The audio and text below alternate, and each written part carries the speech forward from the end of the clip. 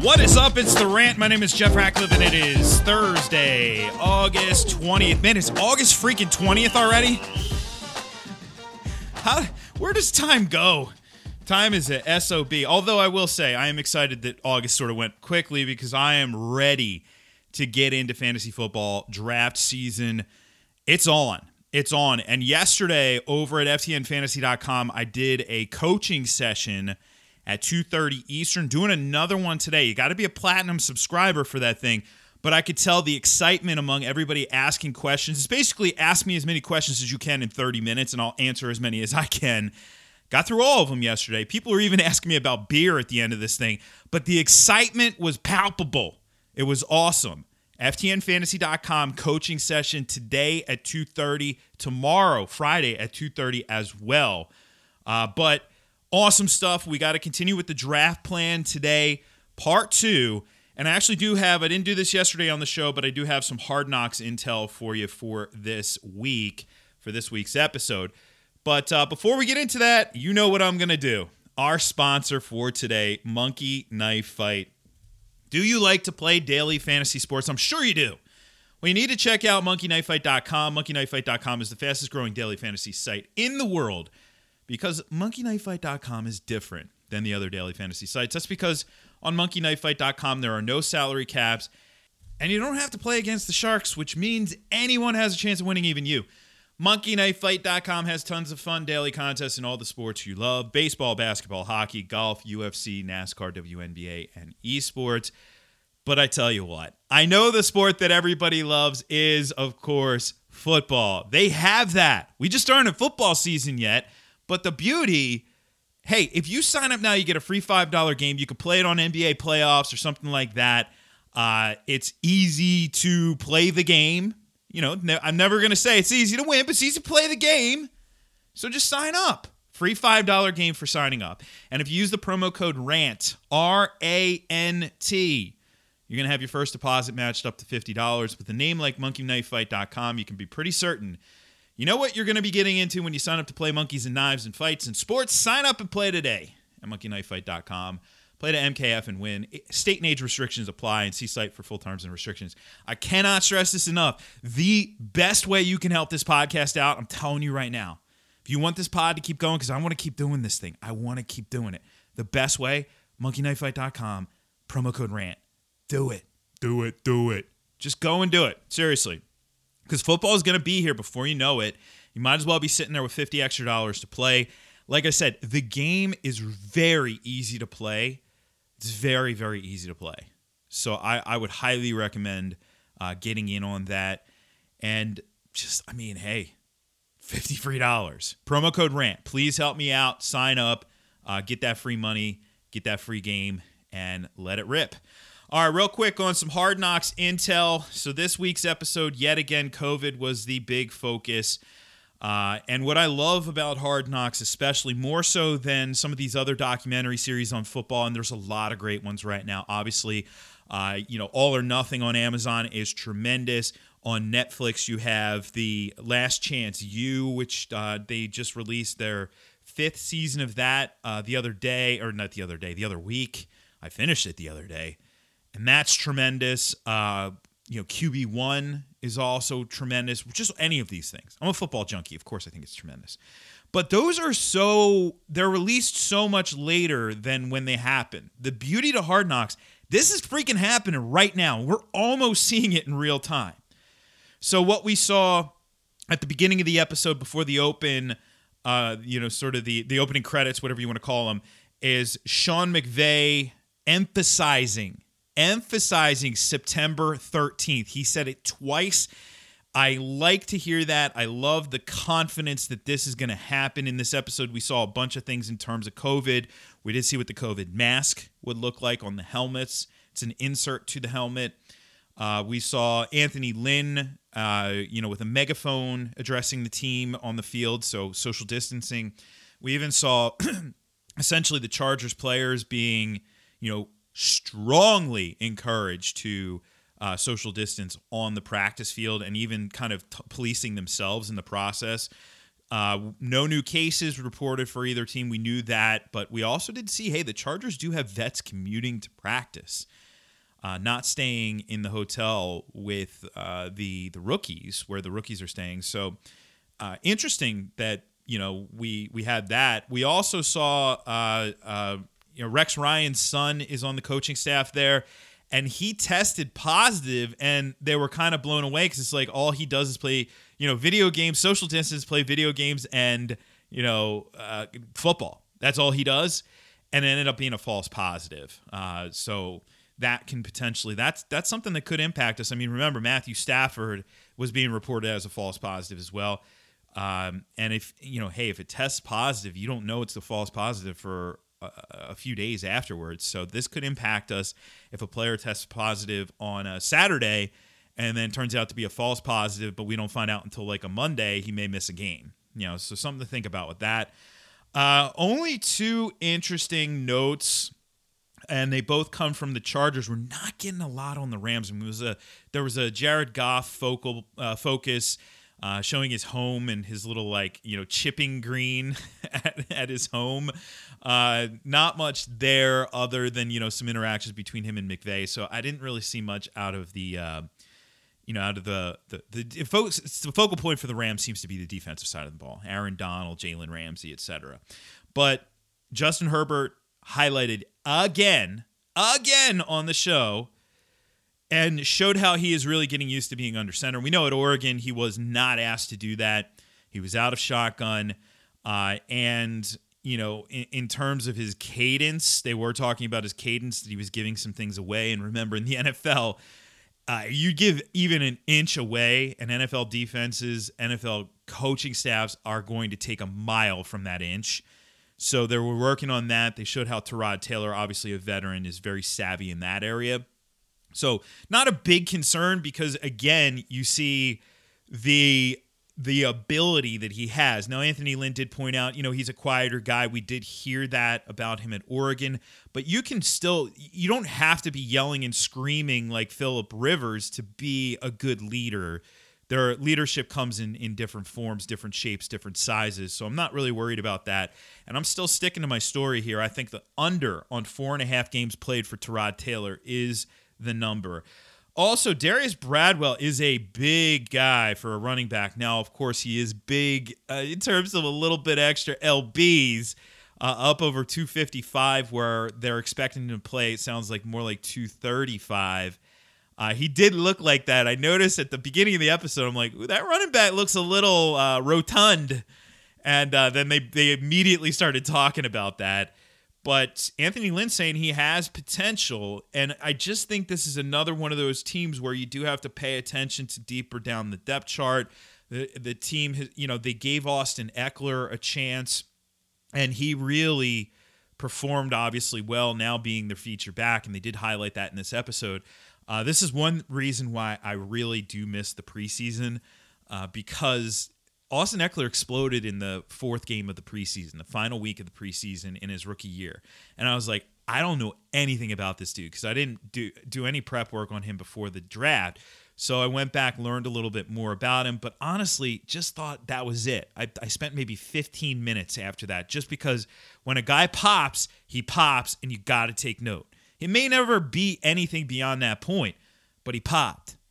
And so I was like, all right, well, let's write this name down. Austin Eckler? I didn't even know how to say it at that point. And lo and behold, he started to emerge later on, and then boom, here we are just a couple years later, and Austin Eckler's the dude. So anyway, nothing really, no clarity on Justin Jackson or Joshua Kelly in the episode, but we are hearing that Justin Jackson is running ahead of Joshua Kelly. So for now, Justin Jackson is going to be the guy who I go after in that backfield. You can get him basically for free at this point. He's a later round guy, which is not a bad thing right there. So that's the Hard Knocks intel for this week. Sometimes Hard Knocks will yield some really interesting nuggets if you know what you are, if you know what you're looking for. But other times maybe it isn't. It doesn't give you a ton. This year so far, obviously with the focal point being COVID, not getting a ton of info, but you never know. So we'll do another one next week on the pod. So, yesterday on the podcast, if you haven't listened to that already, I'd suggest going back and listening to part 1. I will be here when you get back if you listen to that. But I suggest going back and listening to that part because really that solidifies what we're going to do in the early rounds. And in the early rounds, what you do has a ripple effect on the rest of your draft. And it's really for this reason that I keep recommending to folks not to go quarterback, not to go tight end early, because that has a ripple effect.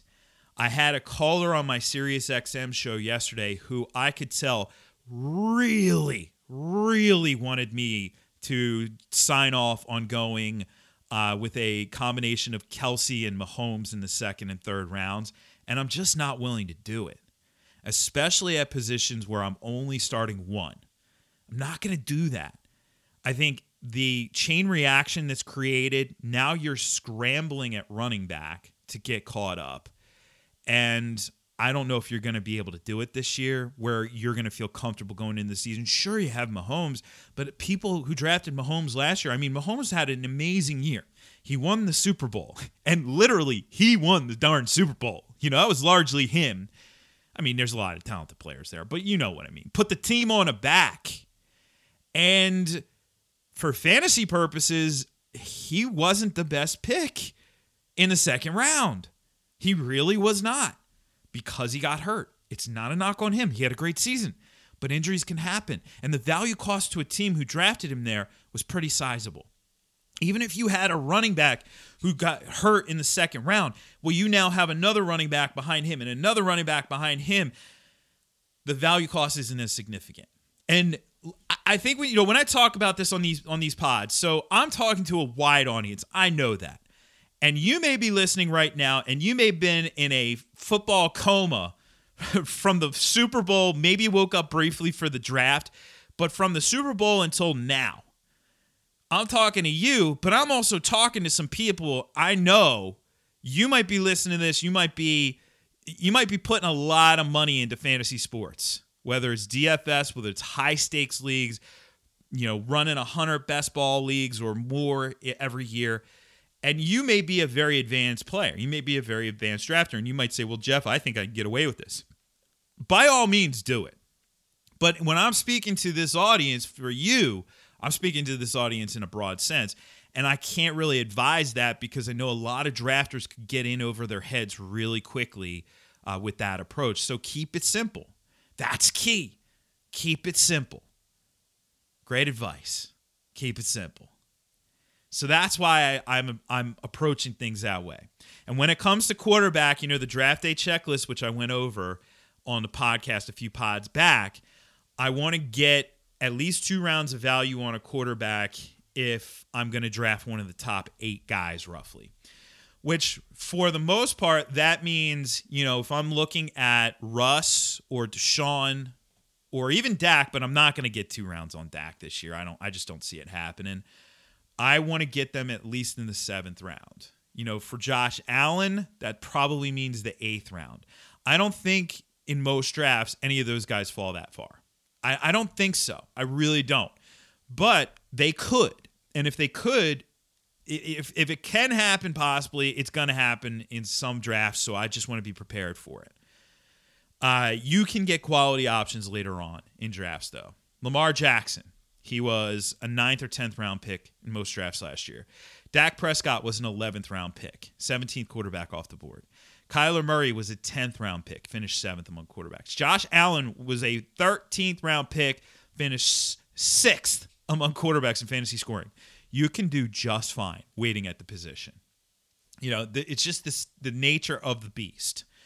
So if I don't get 2 rounds of value, the first place where I'm really looking is round 9, and I do want to enact this safe and upside. So I've talked about safe and upside many times before. I want to get a safe guy, whether it's Drew Brees or Tom Brady in the 9th round, or whether it's Matty Stafford in the 10th or 11th round. Even if it's Ben Roethlisberger in the 13th round, I view them as higher floor safe guys. Jared Goff in the 14th round. Then I want to get an upside guy, Daniel Jones, Cam Newton in the 10th or 11th round, possibly Joe Burrow or Baker Mayfield in the 12th or 13th round. That's it. It's really that simple. If you don't get 2 rounds of value, safe and upside. That way you swing for the fences, boom.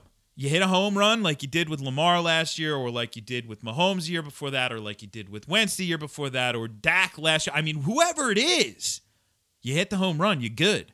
If you don't, you cut them, move on. There's going to be guys who emerge this year. There's going to be guys out of these guys who I'm mentioning who are going to be disappointments.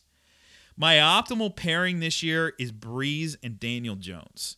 But I don't mind Breeze and Newton. I don't mind Brady and Daniel Jones. I don't mind Brady and Newton.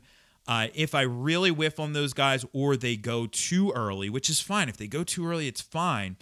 I don't mind doing that round 12, 13, Baker, Roethlisberger, or Burrow, Roethlisberger. I don't mind that at all. Or going Baker, Goff, Burrow, Goff. Don't mind that at all. It's basically free at the. It's not sexy. You're not going to look at it and be like, oh my God, I'm going to roster bait to this. It's not sexy, but it could really work and it's dirt cheap. Now, when it comes to running backs, I mentioned in the draft day checklist, I have 2 items I want to accomplish. First and foremost, I want to get a top 10 guy. You really have to consider that with where you are in the first round. If you're early in the first round, it's easy. It's easy. If you're late in the first round, it could still be easy to get one in the second round if you pass on it in the first round. The middle part of the first round is most challenging. And that's where I keep finding myself passing up on Michael Thomas and going with a running back because I don't think one gets back to me. Something you have to consider, definitely. The other thing is I want to get 4 before round 10. And so I think if you come out of, say you come out of the first 5 rounds with 2. You get 1 in the first round. Maybe you get that ugly group in the 4th round, the Le'Veon Bell, David Johnson, Todd Gurley group. It isn't sexy, but I don't think it's terrible. The next spot I really want to look at is round 6. Now, 6 can be one of 2 things for me typically. If it's Darren Waller is there, then I'm absolutely snapping up Darren Waller. Somebody asked me, how far does Mark Andrews have to fall? Because Mark Andrews currently going in the 4th round. I don't think I would look at him in the 5th round, to be honest, because I still want to look at wideouts in that range. I love wideouts in that range. But in the 6th round, if Andrews is there, I'd be running even faster than if Waller was there. I mean, wow. And that could happen if people fall asleep at the wheel. So just be prepared for that. But for the most part, I am looking at one of these rookies in the 6th round. If Swift is there, love it. If Akers is there, rock solid. I would even consider a late 6th round taking a flyer on Ronald Jones, just in case I'm wrong. My evaluation is I don't think he's going to hold the job for the entire season, but I've been wrong many times before. My wife will tell you that. So I would take a stab on Ronald Jones. In rounds 7 and 8, it's a little bit of a dead zone for running backs, so that's why typically you'll hear my tight end recommendation in a minute. But Dobbins and Antonio Gibson are going in this range. I think you're probably going to have to draft him in the 7th round if you want him this year. I'm fine with either of them as my 3rd. Be even better if they're my 4th running back this year. If you get a little bit further in 9 and 10, you have some of these handcuff or guys in the committee, Breda, Tevin Coleman, Lat Murray, Madison, those guys are there. If you get beyond that, I think you can get Keyshawn Vaughn for free, basically, like round 11 at this point. So he'd be maybe the one. There's 2 guys who I would consider in round 11 now if I don't get 4 by round 10. That's Vaughn and Damian Harris. He keeps moving up, man. Keeps moving up. Zach Moss, Tony Pollard back there. I have some other recommendations later on. Bryce Love's getting some momentum. If you really wanted to take a flyer on somebody at the end, might be looking at somebody like him. Wideout, I'm trying to fill in the gaps with wideout. So I typically will come out of the first 5 rounds with 3 of them.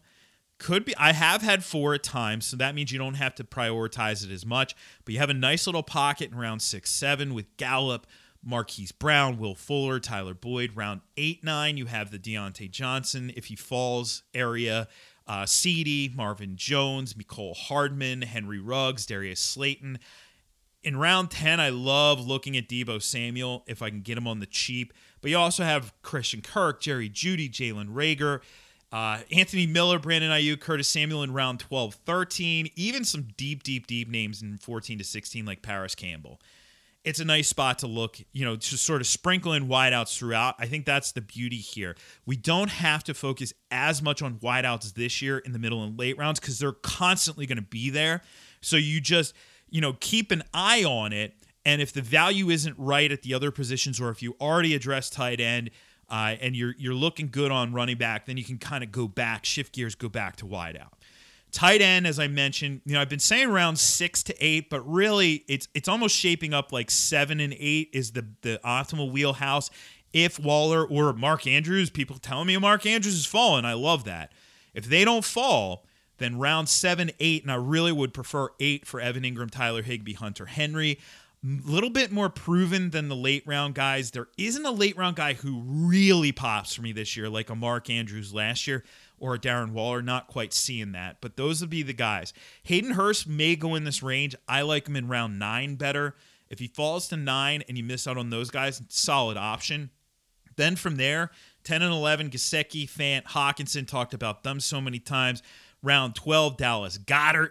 And then some late round guys too as well. Remember, Goddard is only an option if you already have a tight end. I don't want to roll in with him as my lone guy. In terms of defense, you don't need the 49ers. Okay? You don't need the 49ers. If you draft, you don't need Justin Tucker at your kicker if you still have kicker. You don't need the 49ers. You don't need the 49ers. They were not the top defense heading into last year. They will very likely not be the top defense heading out of this year, even though they're ranked number 1. Use your last 2 picks if you have to pick the position. All right, I went through that quickly, the draft plan. But the good news, this draft plan is up at ftnfantasy.com with much more insight than what I just provided to you right here. It is a complete master plan for how to attack your drafts. It's exactly what I'm going to be doing in drafts this year. I think this will build you the best possible roster. So if you want that, it is behind the paywall. You got to be a subscriber, but there are benefits to being a subscriber. You get rankings, you get projections, you get access to advanced tools.